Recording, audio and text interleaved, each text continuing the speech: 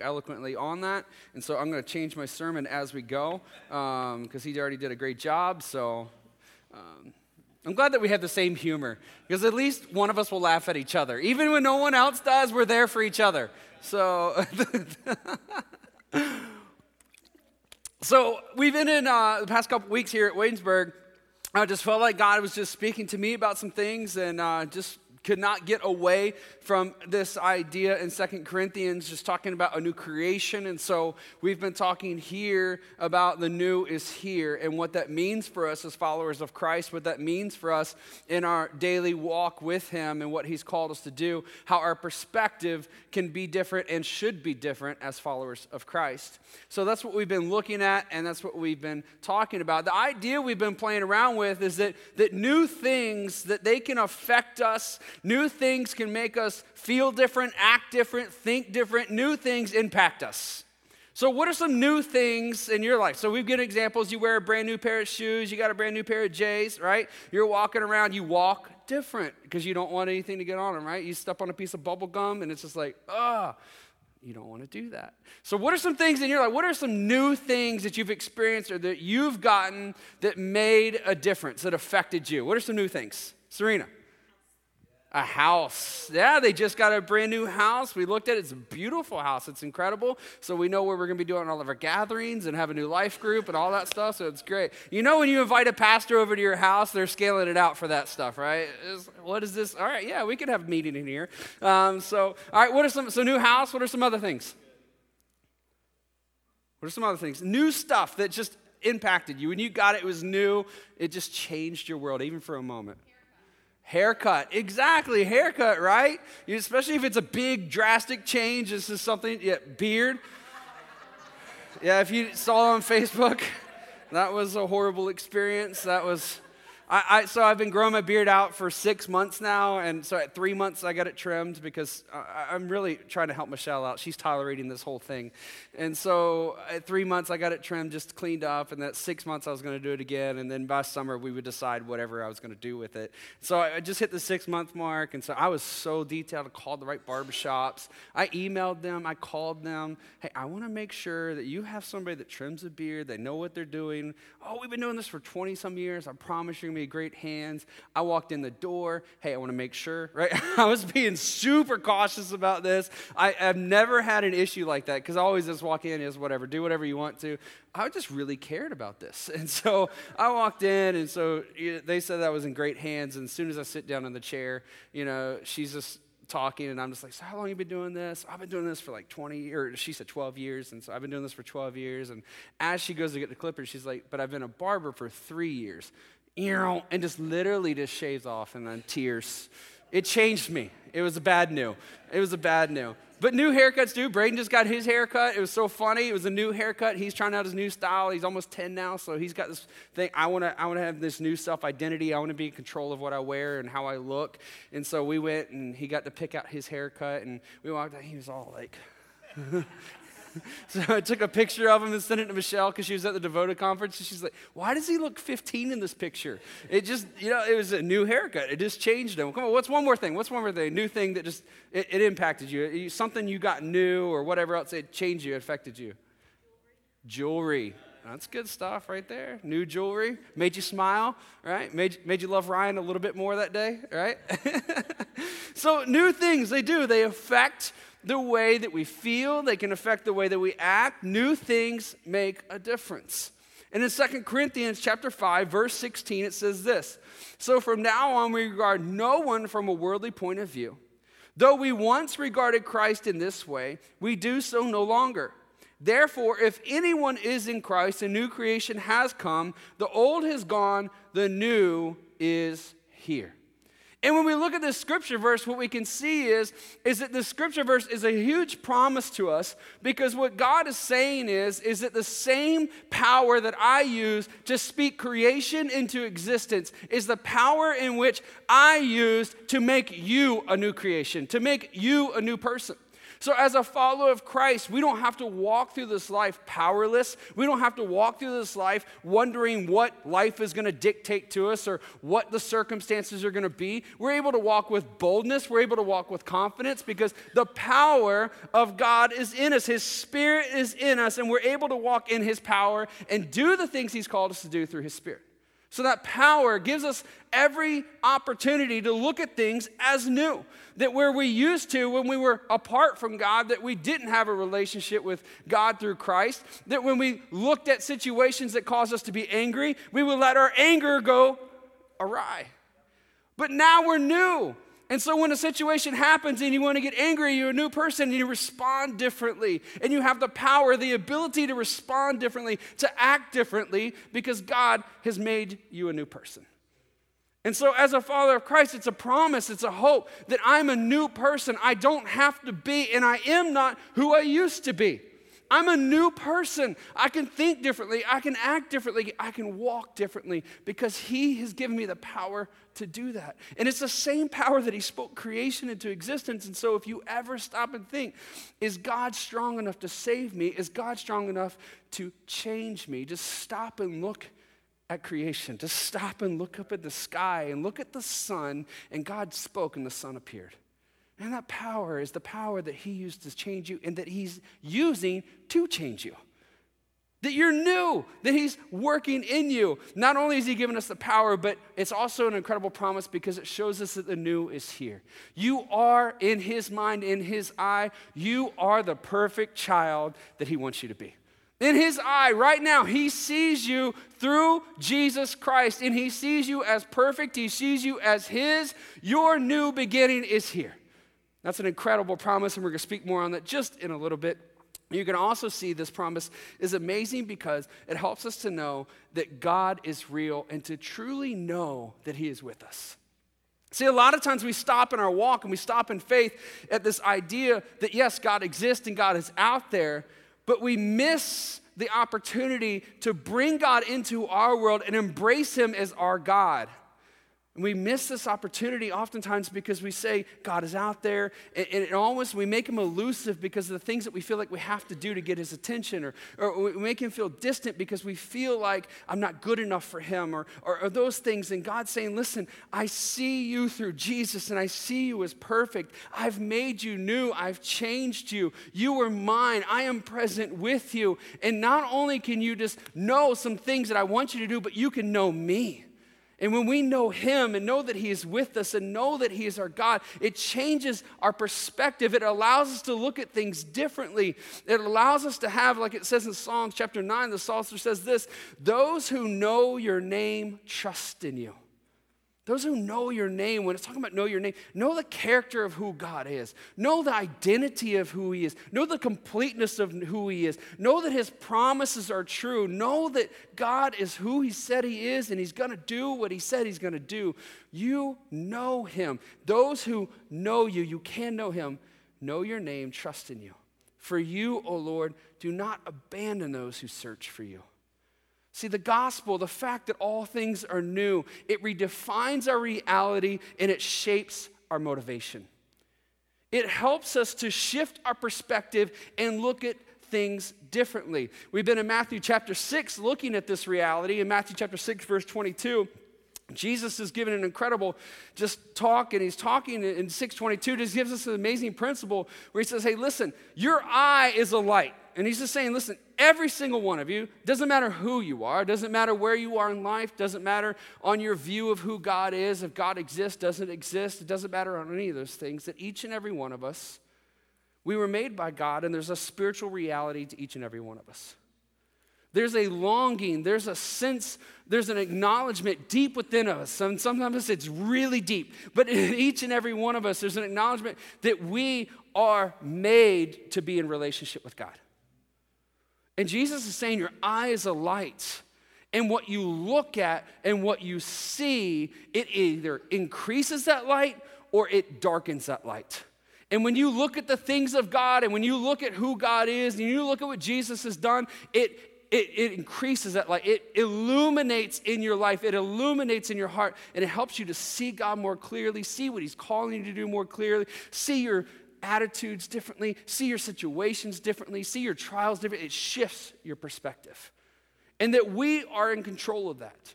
So today, that's what we're going to do, is take a little bit of time to walk through that and walk through how we are in control of this. So let's pray real quick before we jump into Matthew chapter 6. Lord, we just pray in these next few moments that you direct this conversation. We pray, Lord, that in the power of your Holy Spirit, that you speak. Your word brings life. Your word gives faith. And God, we pray, Lord, in this moment, in this time, God, that our hearts be full of faith. God, that we be encouraged. God, may you speak to us and strengthen us and help us to see areas that we need to grow in, things that we need to look at differently. God, but most of all, we just pray, Lord, that each and every one of us, that we pause and we stop and we surrender to you and we say, God, in this moment, I want what you want. I'm looking to you. In the name of Jesus, amen. So Matthew chapter 6, this is an incredible, incredible chapter, as is all of God's word. But as I was going through and studying for this week and looking at, is that noise bothering anybody else, or do you even hear that noise? Okay, all right. Well, if we can't fix it and I need to change mics, just let me know. All right, so as I've been going through and looking at Matthew chapter 6, I felt like, we should go a different direction and we're going to jump into something else. And I was just like, you know what? God's pulling me in one more week just for us to speak through and just to look at something. And so when you think about the reality that the new is here, and we talk about this change of perspective, and we talk about looking at things differently and walk with faith and all that we've been talking about over the past couple of weeks, the lingering question that could still remain is I understand that stuff in principle. I can see what you're saying, and there's a sense that we walk out of here, and even in my own heart, in my own life, and conversations that I've had with others, that I get it. It's motivating, it's encouraging, it's uplifting, it's something that's inspiring, and you just look at it and you say, oh yeah, I'm new and I can do these things, but then there's still this lingering, but how? But how? Because there's some disconnect in my life that I walk out of here on Sunday saying, I'm new, I can look at things differently, I can act differently, but then really when I get into it, there's this disconnect, and it doesn't quite always work out perfectly. In Matthew chapter 6, as I was reading through it, it's just jumping out that Jesus is not just saying, hey, listen, just change your perspective, look at things differently, it's a big deal. He's saying, here's some things as we walk through that can help you to understand and look at where you are versus where I want you to be. And so we're going to walk through these things a little bit and just talk about it. And so the first thing that I think that Matthew chapter 6 that Jesus is using here is to talk to us and to point out is the first thing we need to get that help us to walk in this newness of life, to walk out in this devotion to him, to walk this life of freedom and liberty, to walk in this life of saying, I'm yours, I'm ready to serve you and live for you. That mindset that says, I'm willing, I'm able, nothing can hold me back. The first thing that we have to do in order to do that is to change our audience. And in doing so, we will alter our behavior. If we change our audience, we alter our behavior. So if we go through and we look here, and before we get into this, there's something I felt like we just needed to talk about and on this, because it's been kind of hanging there, and I just felt like we need to jump into it. And if you feel like it hasn't been, maybe this is helpful for you. If not, just bear with me for a few minutes. But as we've been talking through this, and just a few minutes ago, just talked about how God sees us as perfect through Christ, that he sees us as new now. That is a huge thought that we need to really grasp and understand as followers of Christ. There's a theological word that's used for this, and it's imputation. And it's this sense that the word itself, it means that something, especially something undesirable, was completed for you. And so there's this work that Jesus did. There's this thing that he did for us that we could not do for ourselves. He did this work for us, and he completed this work for us on our behalf. When Jesus died on the cross, he paid the penalty of sin. He paid all of the consequences and bore all the weight and all the issues of sin on himself. in the moment of his death, it was paid. When he rose from the grave, he invited us and offered to us a life where we can now be made right and put in right relationship with God. That we are in a place that God looks at us and he doesn't say, here's a list of all of their wrongs. Here's a list of all that they did wrong.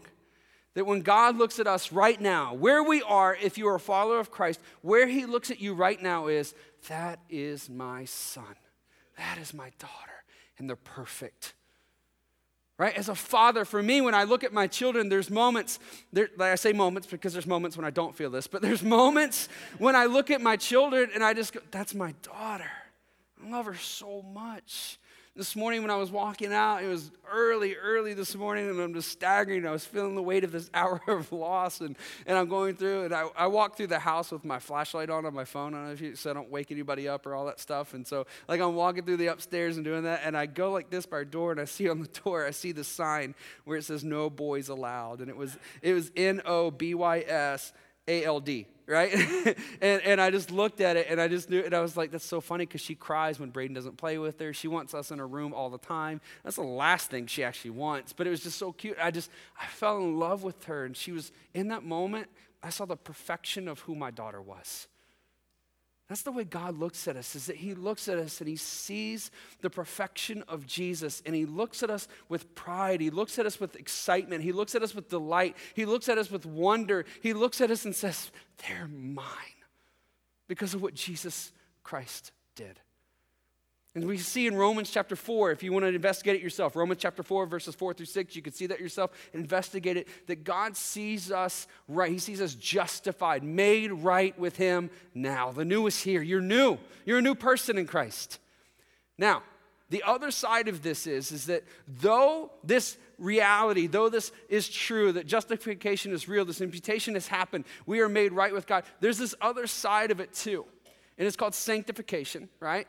It's that in right now, that the reality is that though God sees us as perfect, at the same time, he sees us right now in practice to become what we are in profession.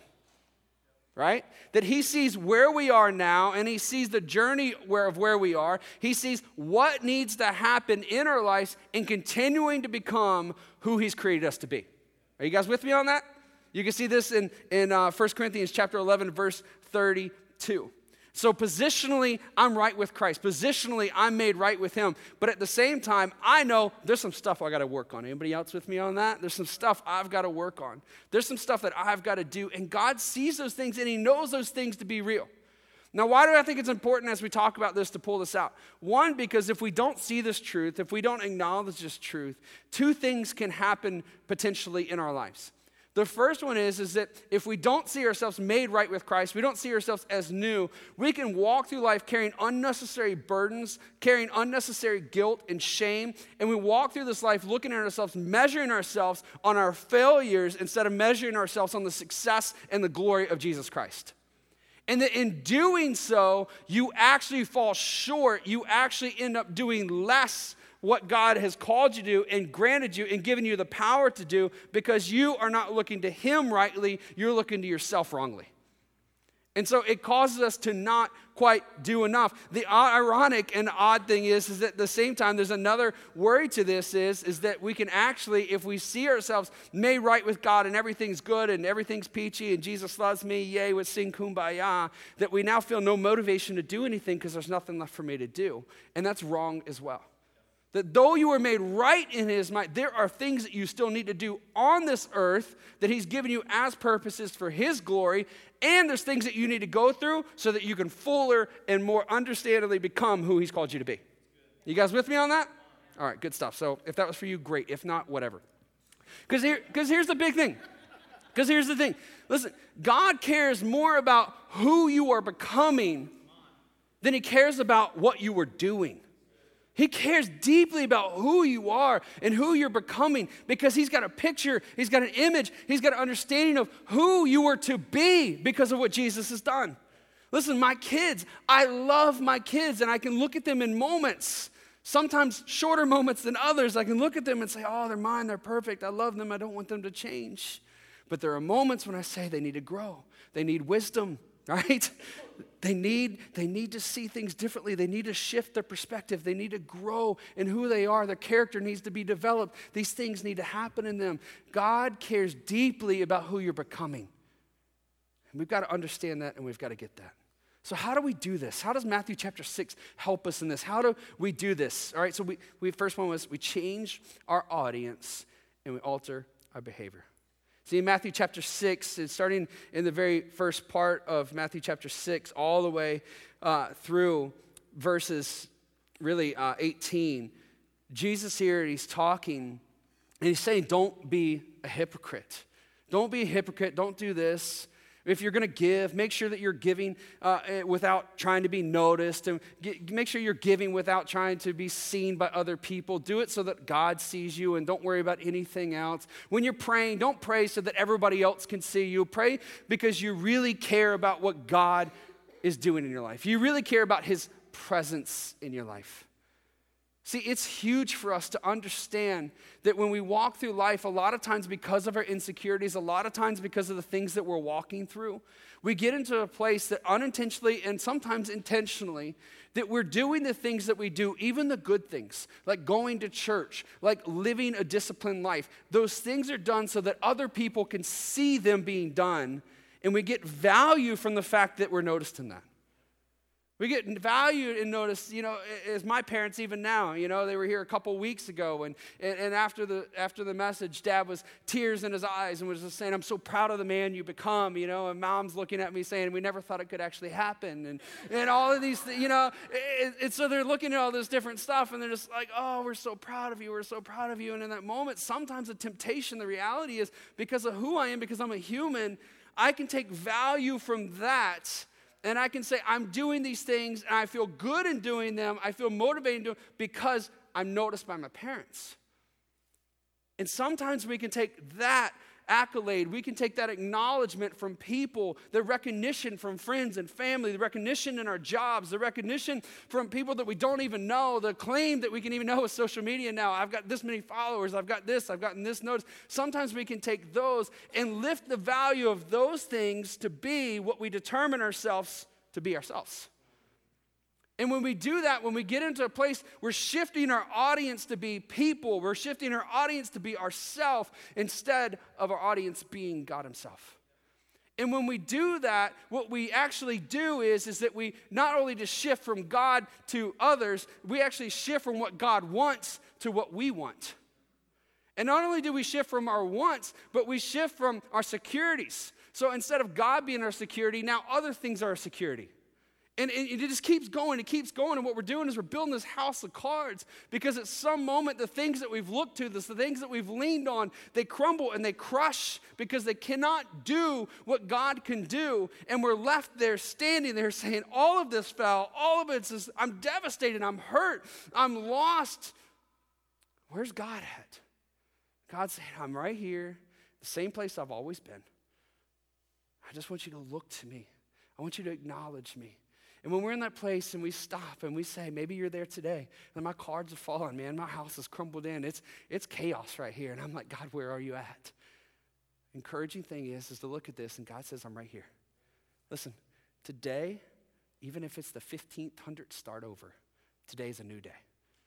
Today is a day that when you say, God, I'm going to live my life as an audience of one. I'm going to look to you and hope in you, and I'm going to trust in you, and I'm going to live my life honoring you. When I do that, when I set myself right, that God begins to work in you, and he's going to begin to change you. Just like Pastor Fred was talking about earlier this morning, right? That your feelings are not what dictate to you what you do. That you know who God is, you know who his promises are, you know what he's called you to do as a follower of Christ, and there's moments where you say, I don't feel like doing it, but I'm going to do it anyways. And when you step into those moments, and it's not like I'm going to force myself, you're just like, all right, I'm going to do this, and you're dragging yourself by your own collar. You're saying, I know that if I do this, that it's the right step. I know that if I do this, that it's the right thing to do. And as it's the right thing to do, it's elevating God. And when I elevate God, I'm turning my eye to him, and he's going to shine light on all of my stuff. I'm going to see them for what they are, and I'm going to be able to walk in the path that he's laying out for me. In Matthew chapter 6, as he says, our Father in heaven, this is in verse 9, as Jesus is saying, pray like this, our Father in heaven, may your name be kept holy. Some of your translations say, hallowed be your name. What this is may your name be kept holy. May you be kept separate from everything else. May you never get mingled into the mess of my life. May things that exist in this world, may they never be elevated to the place that you and you alone deserve. May you be hallowed. May you be made sacred. May you be made right. May you be everything to me. May you be supreme in my life. When we change our audience, when we say, God, you're in that place, and it's something that we have to do on a regular basis, it's something we have to do on a daily basis, that as we go through, and it's not this thing where we got to beat it into ourselves, but we get to do it with joy, that we walk through and we say, God, you are everything. You're my hope. You're my promise. I'm lifting you up. I can go out there today and I can get in my car and I can be excited and love my car and all this different stuff, but if my car is driving down the road and it catches on fire and burns up, my life's not any different because I'm yours. It's easy for me to say when you got, older car with 176,000 miles on it, whatever. But you get what I'm saying, that we can go through this life and we can say, listen, sometimes we get caught up in this thing where we mingle things and we allow things to get on the same playing field as God. And sometimes as we do that, those things begin to replace God and be elevated above God. And when we do that, our perspective is shifted in the wrong way. We haven't kept him holy. We have made something else our audience. And our behavior begins to change. As our behavior begins to change, our attitudes begin to change. And then all of a sudden we start relying on and counting on and hoping for things to provide for us and to care for us and give security to us that just can't. At some point, it implodes. The good thing is when it does, when we get in that place, God is standing there saying, hey, I'm here. It's a new day. We can do this thing. You've got the power to do this because I'm with you. I care about who you are, and I care about what you're doing. I care about who you're becoming. And listen, you can learn from this. You can grow from this. This is the opportunity that you have in God. So as we go through and look at Matthew chapter 6, maybe you find yourself in that place. Maybe you find yourself in a place where you say, you know what, my audience has been on something other than God. I've been living for people's accolades. I've been living for people's acknowledgement. I've been going through work, and I really, really, really, really, really, really care about what my boss thinks about me. And that means that your behavior, your priorities have shifted. And those things are at a place now that's your driving force. Stop and allow this to be a moment that God's speaking to you and say, hey, what are you looking to? What are you looking at?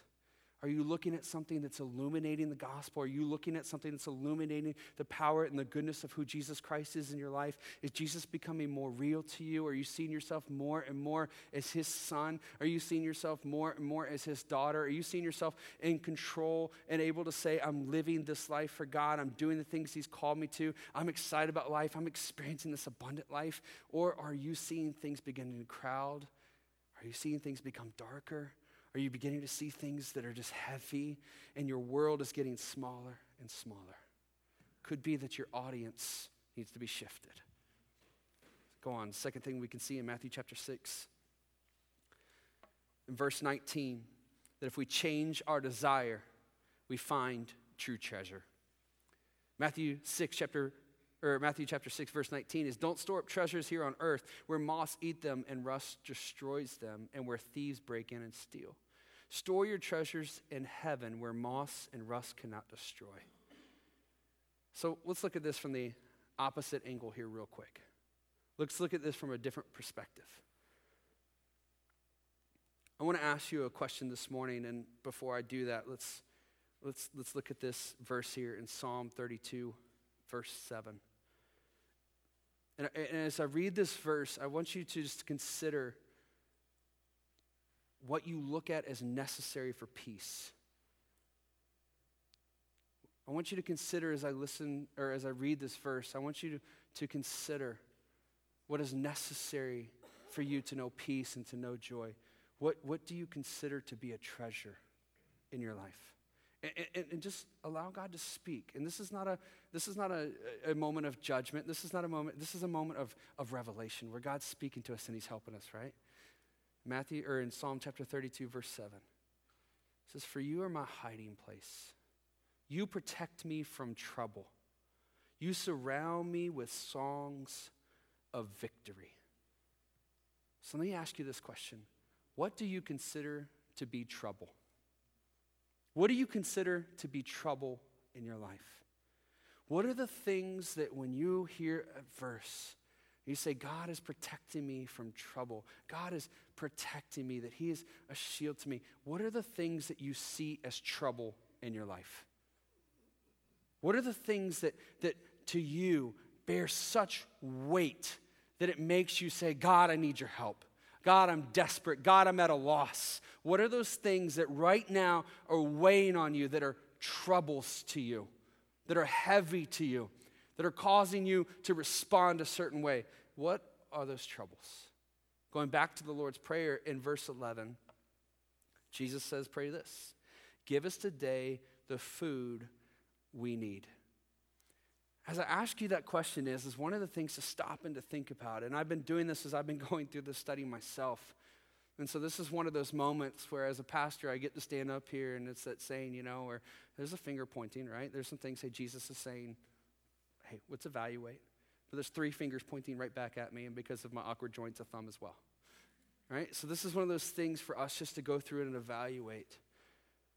But one of the realities is when we look at this verse and we see this where it's placed and where Jesus placed it, he's intentionally placed it. Jesus was one of the most intentional, wise people that's ever lived on this planet, right? And so Jesus, he knew and he put this in the right place. What happens is a lot of times in our prayer lives is that the thing that motivates us and that calls us and moves us to times of prayer is when the thing that we hold at the greatest esteem is at stake.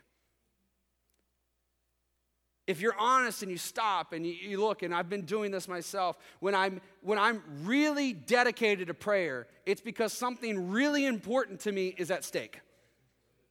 Something that I really, really want to have happen, or something that I really, really don't want to have happen. Like, those are moments that I'm like, I'm all in, let's pray. And Jesus is saying that's not the way that it should be. It's not the way that it should be. Yes, we pray for our concerns. Yes, we pray for our needs. Yes, God's there to provide. Yes, God's there to protect. Yes, all of those things are true. But what Jesus is saying is don't get caught up in allowing these things to so cloud your mind, but they be what drives you to God. Let God be what drives you to God. Let his goodness, let his holiness, let his mercy, let his power, let who God is be what drives you to him. Let him be your ultimate esteem. Let him be supreme in your life. Let him be what drives you to moments of prayer. Let him be what makes you say, I just have to get up in the morning and pray. I'm driving down the road, and instead of listening to Katy Perry, I'm going to turn it off and I'm going to pray. And if you listen to Katy, you should do that, right? So you're going through and you're just saying, hey, I need to make sure you're going through and you say, God is so good. God is so wonderful. That what's driving you to him is him and who he is and all that he can do and all that he's promised and all that he said he will do in you.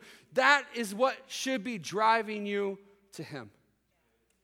When our troubles, when the things that we look at are what drives us to him, it leads us astray. Because in those moments that we find a little bit of relief, we find a little bit of pressure. We're like, I just need a new job. And then all of a sudden you get a new job and you're done and you're fine and you find peace and you find security in that new job. Guess what? You find out that boss is a jerk too.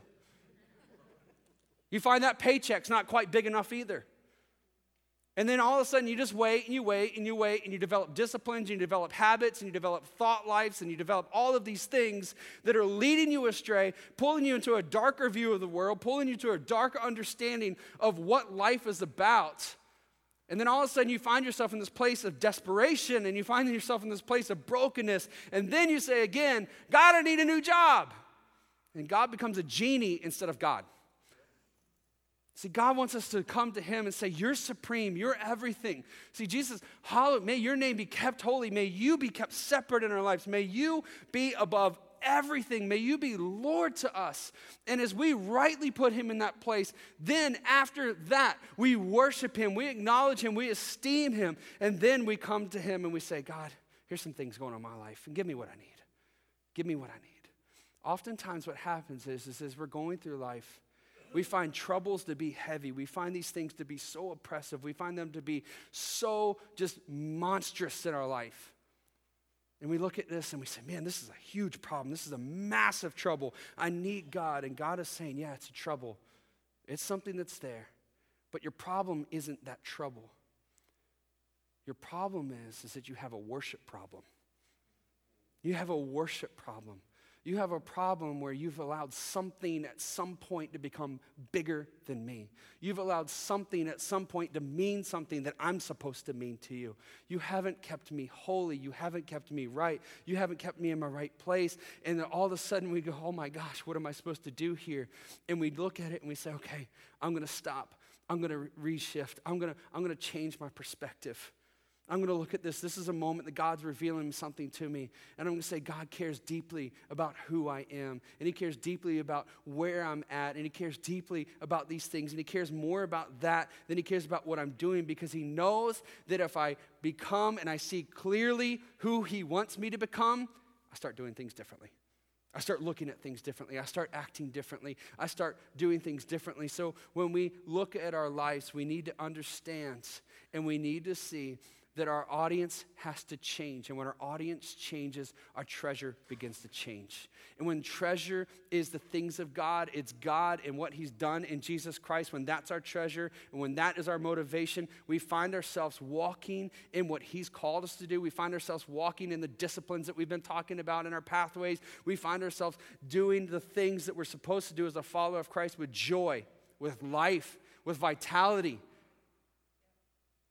But if we don't acknowledge the worship issue in our life, we walk instead with fear and shame and guilt. And those are not the things from God. The things that are from God is joy and peace and love. Those are the things that we're supposed to walk in. Those are the things that we're supposed to acknowledge. We don't want ourselves to be in a place of fear because we have a failure of worship. We need to change our audience. We need to get to a place where we're looking, and as it says in Psalms chapter 8, verses 3 through 4, when I look at the night sky, when I see the work of your fingers, when I'm just looking around the world, when I'm just going through my day, I see you, and I see what you've done, and I see how miraculous they are. I look at the moon and the stars that you set in place, and I say, who am I that you should think about me? God, who am I that you should care for me? Listen, the definition of your troubles is not the loss of your house. The definition of your trouble is not the loss of your job. The definition of your trouble is not fill in the blank. The definition of trouble is that we're in a broken world and sin is present. That God has this desire. He has this intention. He has a plan. He has what he wants us to be in his mind, and he sees in his eye who we are through Christ.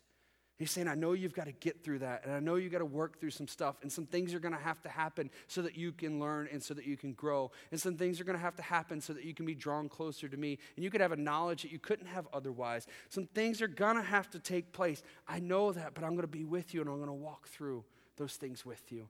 And you're going to get in a new place. And as long as you look at me, as long as I'm your audience, as long as I'm your treasure, I'm telling you, you're going to get to a whole new place, and you're going to be a whole new person, and you're going to grow in a way that you never thought you could imagine to grow, and you're going to walk through this life not with fear, but you're going to walk through this life with boldness and confidence. You're not going to walk through this life with shame, but you're going to walk through this life with mercy and joy. You're not going to walk through this life feeling guilty and feeling abandoned and feeling like a failure. You're going to walk through this life with grace, and you're going to walk through this life with success.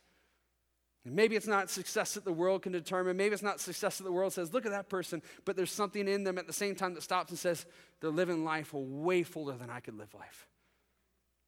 Man, they're encountering things that I can never encounter. They're experiencing things that I can never experience. There's a vitality in who you are and what you are doing. You can walk through life in Psalms 121, verse 7, believing this: the Lord keeps you from all harm and watches over your life. Listen, it's not that troubles aren't going to happen. It's not that trials aren't going to happen. It's not that these things aren't going to take place. It's that when they do, they won't consume you. They won't overwhelm you. It's that you're going to walk through this life saying, I can stand straight. I can weather any storm. I can make it through all things. Just like we sang this morning, because through God, all things are possible.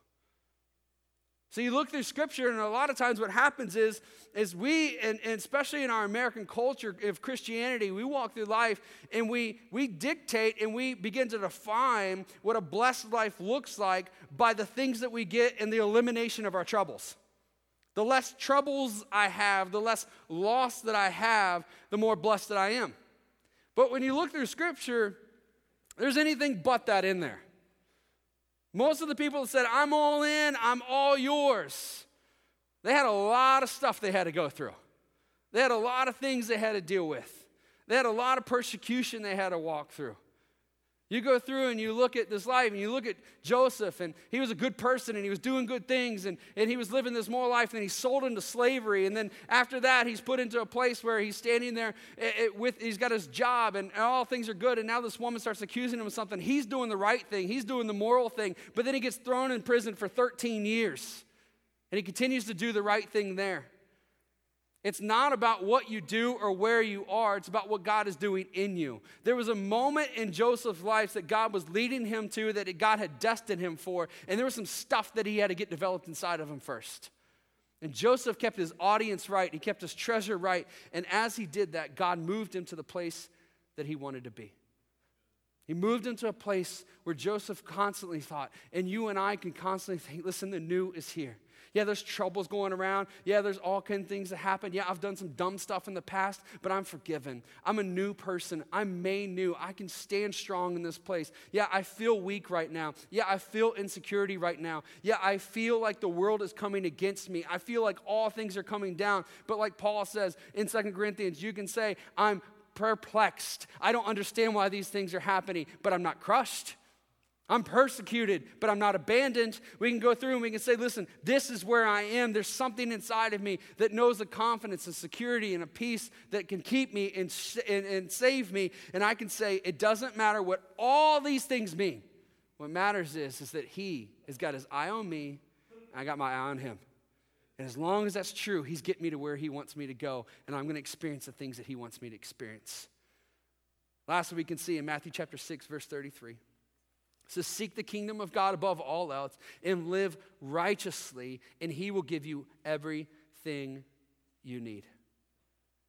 We need to change our concern, and in doing so, we find freedom.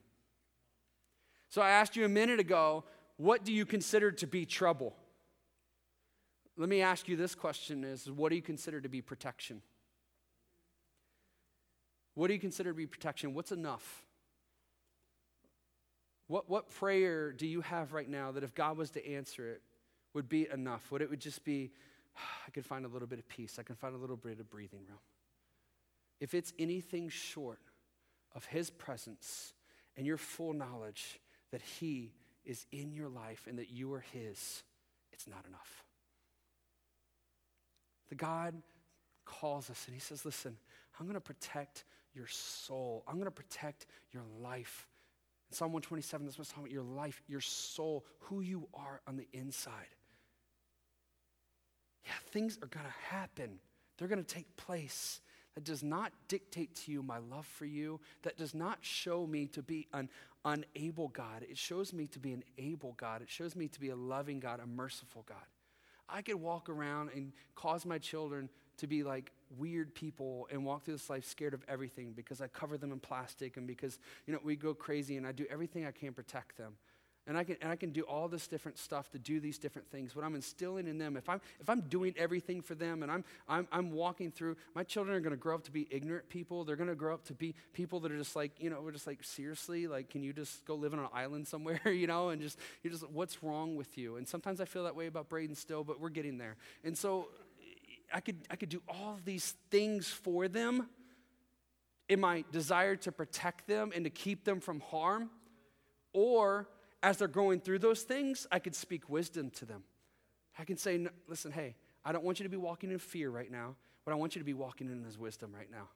So you're going to have to go through something, and yeah, I could keep you from it, but you're going to go through it because going through it is going to develop something in you, and you're going to get on the other side as a wiser person. Sometimes the things that we're asking God for and we're looking for protection from is the very thing that he's wanting to happen in our lives so that we can be drawn closer to him. All I'm saying in all of this, All of this is that followers of Christ, we are to walk this life looking to Him and setting Him in the right place. And oftentimes, we are looking to all of these other things instead of Him. Jesus is saying, listen, a way to know that you're my child, a way to know that you are marked by me, that you are mine, and that I am yours, is by you constantly in the secret places of your life, in the secret places of your mind, wanting to put me up in first place. When nobody else is looking, you care about me just as much as when everybody's looking. When you're going through life and you're going through all these different things and there are blessings that come your way, those blessings are still kept in the right place because it compares nothing to the blessing that you feel like you have in my life. And when there's worries and when there's troubles and when there's things happening in life that just aren't fair, that you aren't caught up by those things because you say, you know what, tomorrow's going to have its troubles, but guess what? Tomorrow's also going to have its provisions. God has got me. I'm His. I am kept. He is my God and I'm His child. I'm going to walk differently. I'm going to act differently. I'm going to think differently. Listen, as followers of Christ, we need to make sure that our audience is kept in the right place, that we truly understand what troubles are. Troubles are not the loss of things in this world. Troubles are the things that keep us and cloud our vision of who God is. And what happens is that the reason the troubles become too heavy is because we want protection from those things instead of acknowledging the fact that God's protect us from the greatest thing, which is sin and evil that is in this world. God is saying to you, your soul, who you are on the inside, that eternal part of you, it is forever protected and is ever marked as mine, and nothing can come to it. You can lose your very life. You could stop breathing in this second, and you're still mine. You're still kept. So as the worship team comes up, I ask you this question. How would you live your life if you knew defeat was not an option? How would you live your life if failure didn't matter? How would you live your life if you woke up tomorrow morning and said, I've got a whole new day. I can do anything that God wants me to do. I can go anywhere God wants me to go. I can say anything God wants me to say. I can give away anything He wants me to give away. I can receive anything He wants me to receive. Today has limitless possibilities of what God could do in my life. And today I might step into a moment and I might do something really stupid. And I might make the wrong call and I might say the wrong thing. But guess what? In that moment, God still got me. He's holding my hand. He's going to pick me up. He's going to say, it's all right. Let's learn from it. Let's grow from it. Come on. What kind of wisdom did you just get from that? What do you know next time? And if you live that type of life, walking in that type of vitality and that type of strength, not looking for protection from this world, not looking for protection from all of this different stuff that you got to protect this thing, but you're looking at it and say, what matters the most to God is what matters the most to me, and then that's that I am His, that I am present with Him, and that He's present with me. That cannot be shaken, that cannot be taken, that cannot be destroyed. God is mine and I am His. Man, that changes me. Changes me. It makes me put things in its right place because I put God in His right place. And that's the type of life He wants us to live. And those are the things that He wants us to know. So as I clean off spit bubbles off my Bible, I'm going to turn to Psalm 91. Church, I'm going through this stuff because this is stuff God's speaking to me. And I know it's stuff that He's speaking to us as a church. God doesn't want His children just walking through life, accepting what the world has to give. He doesn't want us just walking through life and saying, look at that blessing I just got. And God goes, that's not a blessing. Are you kidding me? That's a McDonald's Happy Meal toy. And we're just like, yeah, but it's everything. And He's like, it's nothing. God wants us to walk through life looking at things for what they are, our troubles, our blessings, all of those things, holding Him as our treasure and allowing that to dictate and just show us our behaviors and our attitudes and our thoughts. When we go through life and we go to work and we're looking and we're saying, I don't like being here. God, protect me from this place. And God say, no, I want you at that place because that person needs to hear a message of hope. And you're like, but I don't like that person, and that's the person I'm telling you to protect me from. And God says, no, I've already protected you. There's nothing that person can do to you. You could lose your stinking job because of that person, and you're still mine. Everything's still fine. Guess what? Tomorrow, some way, somehow, you're still going to eat. I'm going to take care of you. You don't worry about that. You just worry about what I've called you to worry about. And that's to love that person. It's to care for that person. That's the life that God wants us to live. All in, committed, sold out.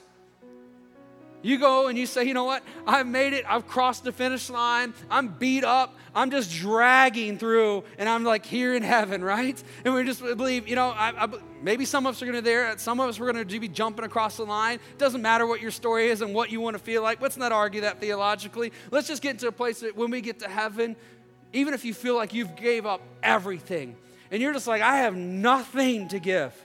And you did it all for the name of Jesus. You did it all because your eye was on him. You're going to stand up and you're going to see untold treasures in front of you. You're going to stand up in a whole new life and a whole new joy, and you're going to say, holy cow, what I believe to matter really does matter. Man, the things that I thought I lost are nothing in comparison to what I have. And I believe that to be true on earth. Holy cow, look at it now. Man, that's the vitality he wants us to live in. So this morning, and if everybody can, go ahead and bow your eyes and bow your head and close your eyes. I don't know how you're going to bow your eyes and close your head, but if you can, go for it. Just for a moment of privacy, just for a moment of just reflection. If there's anybody in here this morning, and being honest with yourself, evaluating your own life, when you stop and you look and you say, hey, the troubles you're talking about, when I really look at what troubles are, I see that there's just a lot of things that I'm inviting into my life. There's a lot of things I want protection from. There's a lot of things that I'm looking for. And I can see that what I've been looking for the whole time is Jesus. Now I need him to be my protector. I need him to be the one that sets me right. I need him to be the one that helps me to see things for what they are and to see the hope and the truth of love. The hope and the truth that in him I can have abundant life, that I can in this earth, I can in this moment know peace, I can know joy, I can be overwhelmed by those things and have nothing here. I need that. I want that. I need Jesus this morning. If that's you, just in your own place right now, I just want you this morning just to raise your hand quickly and say, Pastor Jamie, that's me. I need Jesus. Just as a moment, just as an action to say, God, I feel and see what you're doing in me. I need you. If that's you this morning, with all eyes closed and all heads bowed, if you say that's me, raise your hand this morning and say that's me. I see those hands. I see those hands. It's awesome. It's awesome. Father, those hands that were raised and that are still raised, God, in this moment, we come together and we all say we need Jesus. For those in this moment, for the first time or maybe again, they're making a vow of devotion to you. And they're saying, I need Jesus in my life. I need him to be my answer. I need him to be my source. I need my eyes turned to him. I need him to be my hope. God, I pray right now as they call out to you, as they recognize their need of you, Father, I pray, God, that they're overwhelmed with your love and they're overwhelmed with your goodness and they're overwhelmed with your grace and your mercy. And God, I pray that deep in their hearts, deep in their souls, may they sense, may they feel, may they know that you've made them new. This moment, this day is a new day for them. In Jesus' name. Keep your eyes closed. This morning, I'm a follower of Christ and I know who Jesus is and I'm walking with him, but I've been looking at things differently and I've been looking at things with the wrong perspective, and I've allowed the troubles of this world to become the things that motivate me. This overwhelming sense of desire of protection has been for things that only matter here. And I need my perspective shifted. I need my heart realigned. I need to be moved again to say, God, you and you alone. May your name be kept holy. God, may you be made separate. May you be set apart. May you be made supreme. If that's you this morning, even if you just prayed the prayer and you said, I need Jesus, I'm going to read Psalm 91 in its entirety. I just want you to stop. Don't let your mind wander. Don't let your mind go. I just want you to stop, and I want you to listen to God speak to you. So if you need to right now, you can take a deep breath. Lift up your shoulders and then drop your shoulders. Just get in a place where you can just be in a place of surrender. Psalm 91. Listen to this. Those who live in the shelter of the Most High will find rest in the shadow of the Almighty. This I declare about the Lord. He alone is my refuge, my place of safety. He is my God, and I trust in him. For he will rescue me from every trap and protect me from deadly disease. He will cover me with his feathers. He will shelter me with his wings. His faithful promises are my armor and protection. Do not be afraid of the terrors of night, nor the arrow that flies in the day. Do not dread the disease that stalks in darkness, nor the disaster that strikes at midday. Though 1,000 fall at your side, though 10,000 are dying around you, these evils will not touch you.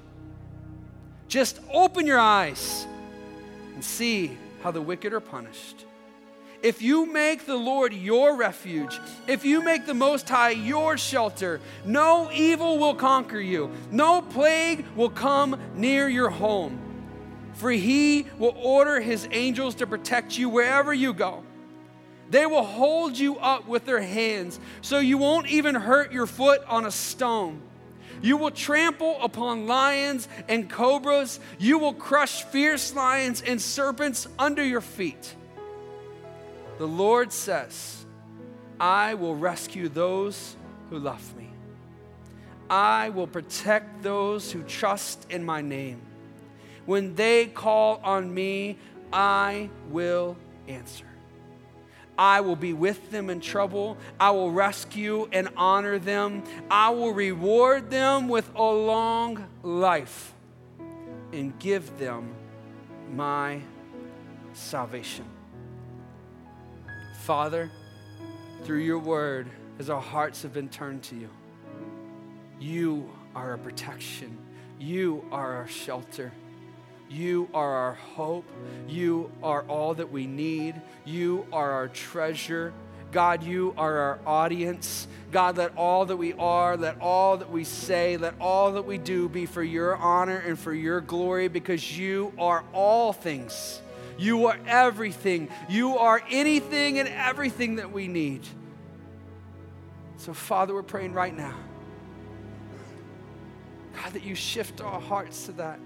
God, that you give us the strength, that you give us the ability, the understanding to know that that's where we are, and then we can walk out of these doors today different. We can walk out of these doors today with confidence. We can walk out of these doors today saying, I can do what he's called me to do. Whatever it is, I can love who he's called me to love. I can forgive who he's called me to forgive. I can go where he's called me to go. I can stop doing what he's called me to stop doing. I can do it. I have no reason for fear. I have every reason for trust. I have no reason for shame. I have every reason to smile. I have every reason to feel joy. I have every reason to feel love. Father, I pray in this moment, as we lift up our hands and as we lift up our voice to you, in this song, God, I pray, Lord, that you overwhelm us with your presence. You overwhelm us with your peace. God, I pray that your presence be so real to us, so tangible to us. Your wisdom, your love, your strength, who you are, be so alive in us that we cannot deny that you're standing here. That no matter what our troubles are, no matter what's coming against us, that we're yours, we're safe, we're kept, we're protected, and you're here. Father, we love you and we praise you. Church, will you stand with me and just sing this song?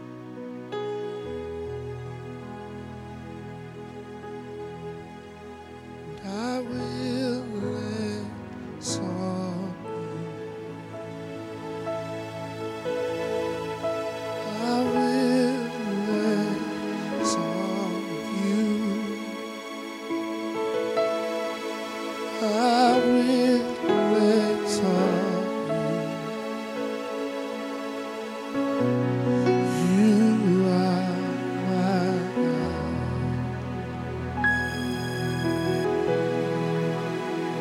My hiding place, my safe refuge, my treasure, Lord, you are my friend and King, anointed one, most holy. Because you're with me, because you're with me, because you're with me, I will not fear.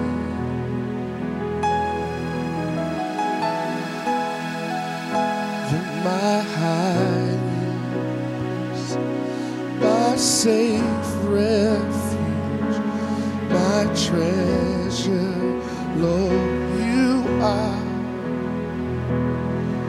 You're my friend and King, anointed one, you're most holy.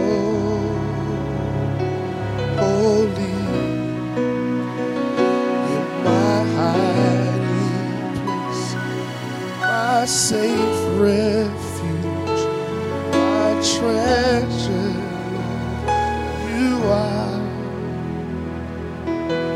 my friend and King, the anointed one, your most holy,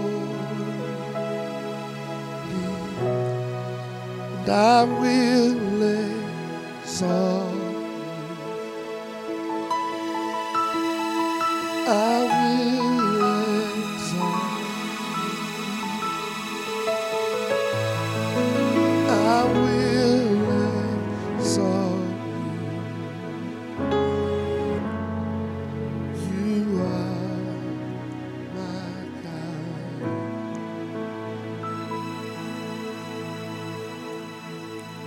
So I know I'm crazy over, but I just feel like I've got to share this. Is that as you do this and as you begin to say, God, are there some things that I've put in a place that only you should be in? That as you begin to ask that question, and I honestly believe that if you are His, that even if you don't intentionally ask that question, there's going to be moments that He's going to speak to you and He's going to say, hey, that thing right there, it's in a wrong place. You've made that thing an audience. And He's going to give you an opportunity to take that thing and put it in its right place and put Him in His right place. And I just want to tell you this. It's not going to be easy. It's not going to be fun. Have you ever tried to take an animal out of a cage that felt safe inside of that cage, right? You're trying to take a cat or a dog out of a kennel and you're trying to take it out of a place and let it run free in a yard. It doesn't know that. It's clinging and it's just like, don't let me go. And it's scratching and fighting and just, it's crazy. When you try to take something out of the place where it is and put it in its right place, there's going to be a struggle. There's going to be a battle. It's going to be tough.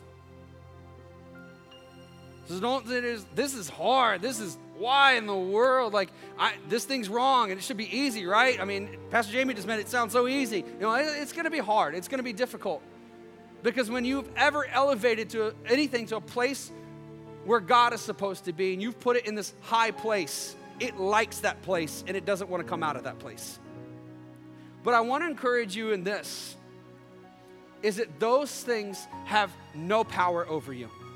If it's a wrong relationship and you're like, I'm going to have to say some things that are going to be hard to say. And I don't know how that's going to go over. I don't know how that person's going to respond. I've put myself in a place, and it's going to be hard to get out of that spot. It's going to be hard to get out of that situation. I want you to know it's going to be hard. It's going to be difficult. But that person, that situation cannot harm you. It cannot come against you. It cannot bring ruin to you. It cannot defeat you. Though you may lose some things, though there may be a moment or situation where you're like, I lost that, and that used to mean something to me. What you've now done is you've cleared everything, and God's going to be able to speak to you and say, you've put me in its right place, and I'm going to show you what really matters. You thought that brought you joy. You thought that brought you peace. Hold on to your socks, because look what this can do. When you look to me, look what it can be like. Isaiah chapter 46. Israel had put up all these false idols and all these false gods, and they built these things, and God's almost mocking them, and he's just like, they think that this wooden statue can actually do something, that it can actually hear them. Are they stupid? Like, it's wood, right? And God's just like mocking them. But God says this, he says, listen, those things, those inanimate things, those wooden objects that cannot even hear or speak, they themselves will bow their heads and bow their knees at my glory. Nothing can stand in God's presence. Only He and He alone can stand where He is supposed to stand. And no matter what you're facing, it will bow. No matter what you're against, it will surrender. And it says in Isaiah chapter 46 that God Himself, and I love this because listen, they can't hear you, they can't do anything, they can't touch you, they can't do any of these things. They will bow to me, but I'm real. I will carry you. I will carry you. And I will carry you all the days of your life until you have gray hairs on your head. I will carry you. Stand strong. If you've got something you got to do and you feel like God spoke to you this morning and said there's an idol, there's something in its wrong place, there's something that you've elevated, there's something that has caused you to just look the wrong way and miss the mark, He's given you an opportunity this morning to say, I see what it is. I'm going to put it in its right place, and I'm going to put God in His place. And as you do that, no matter what the struggle is, God will prevail, and you will find life abundantly in Jesus Christ. Amen. Have a good week. See you back next week.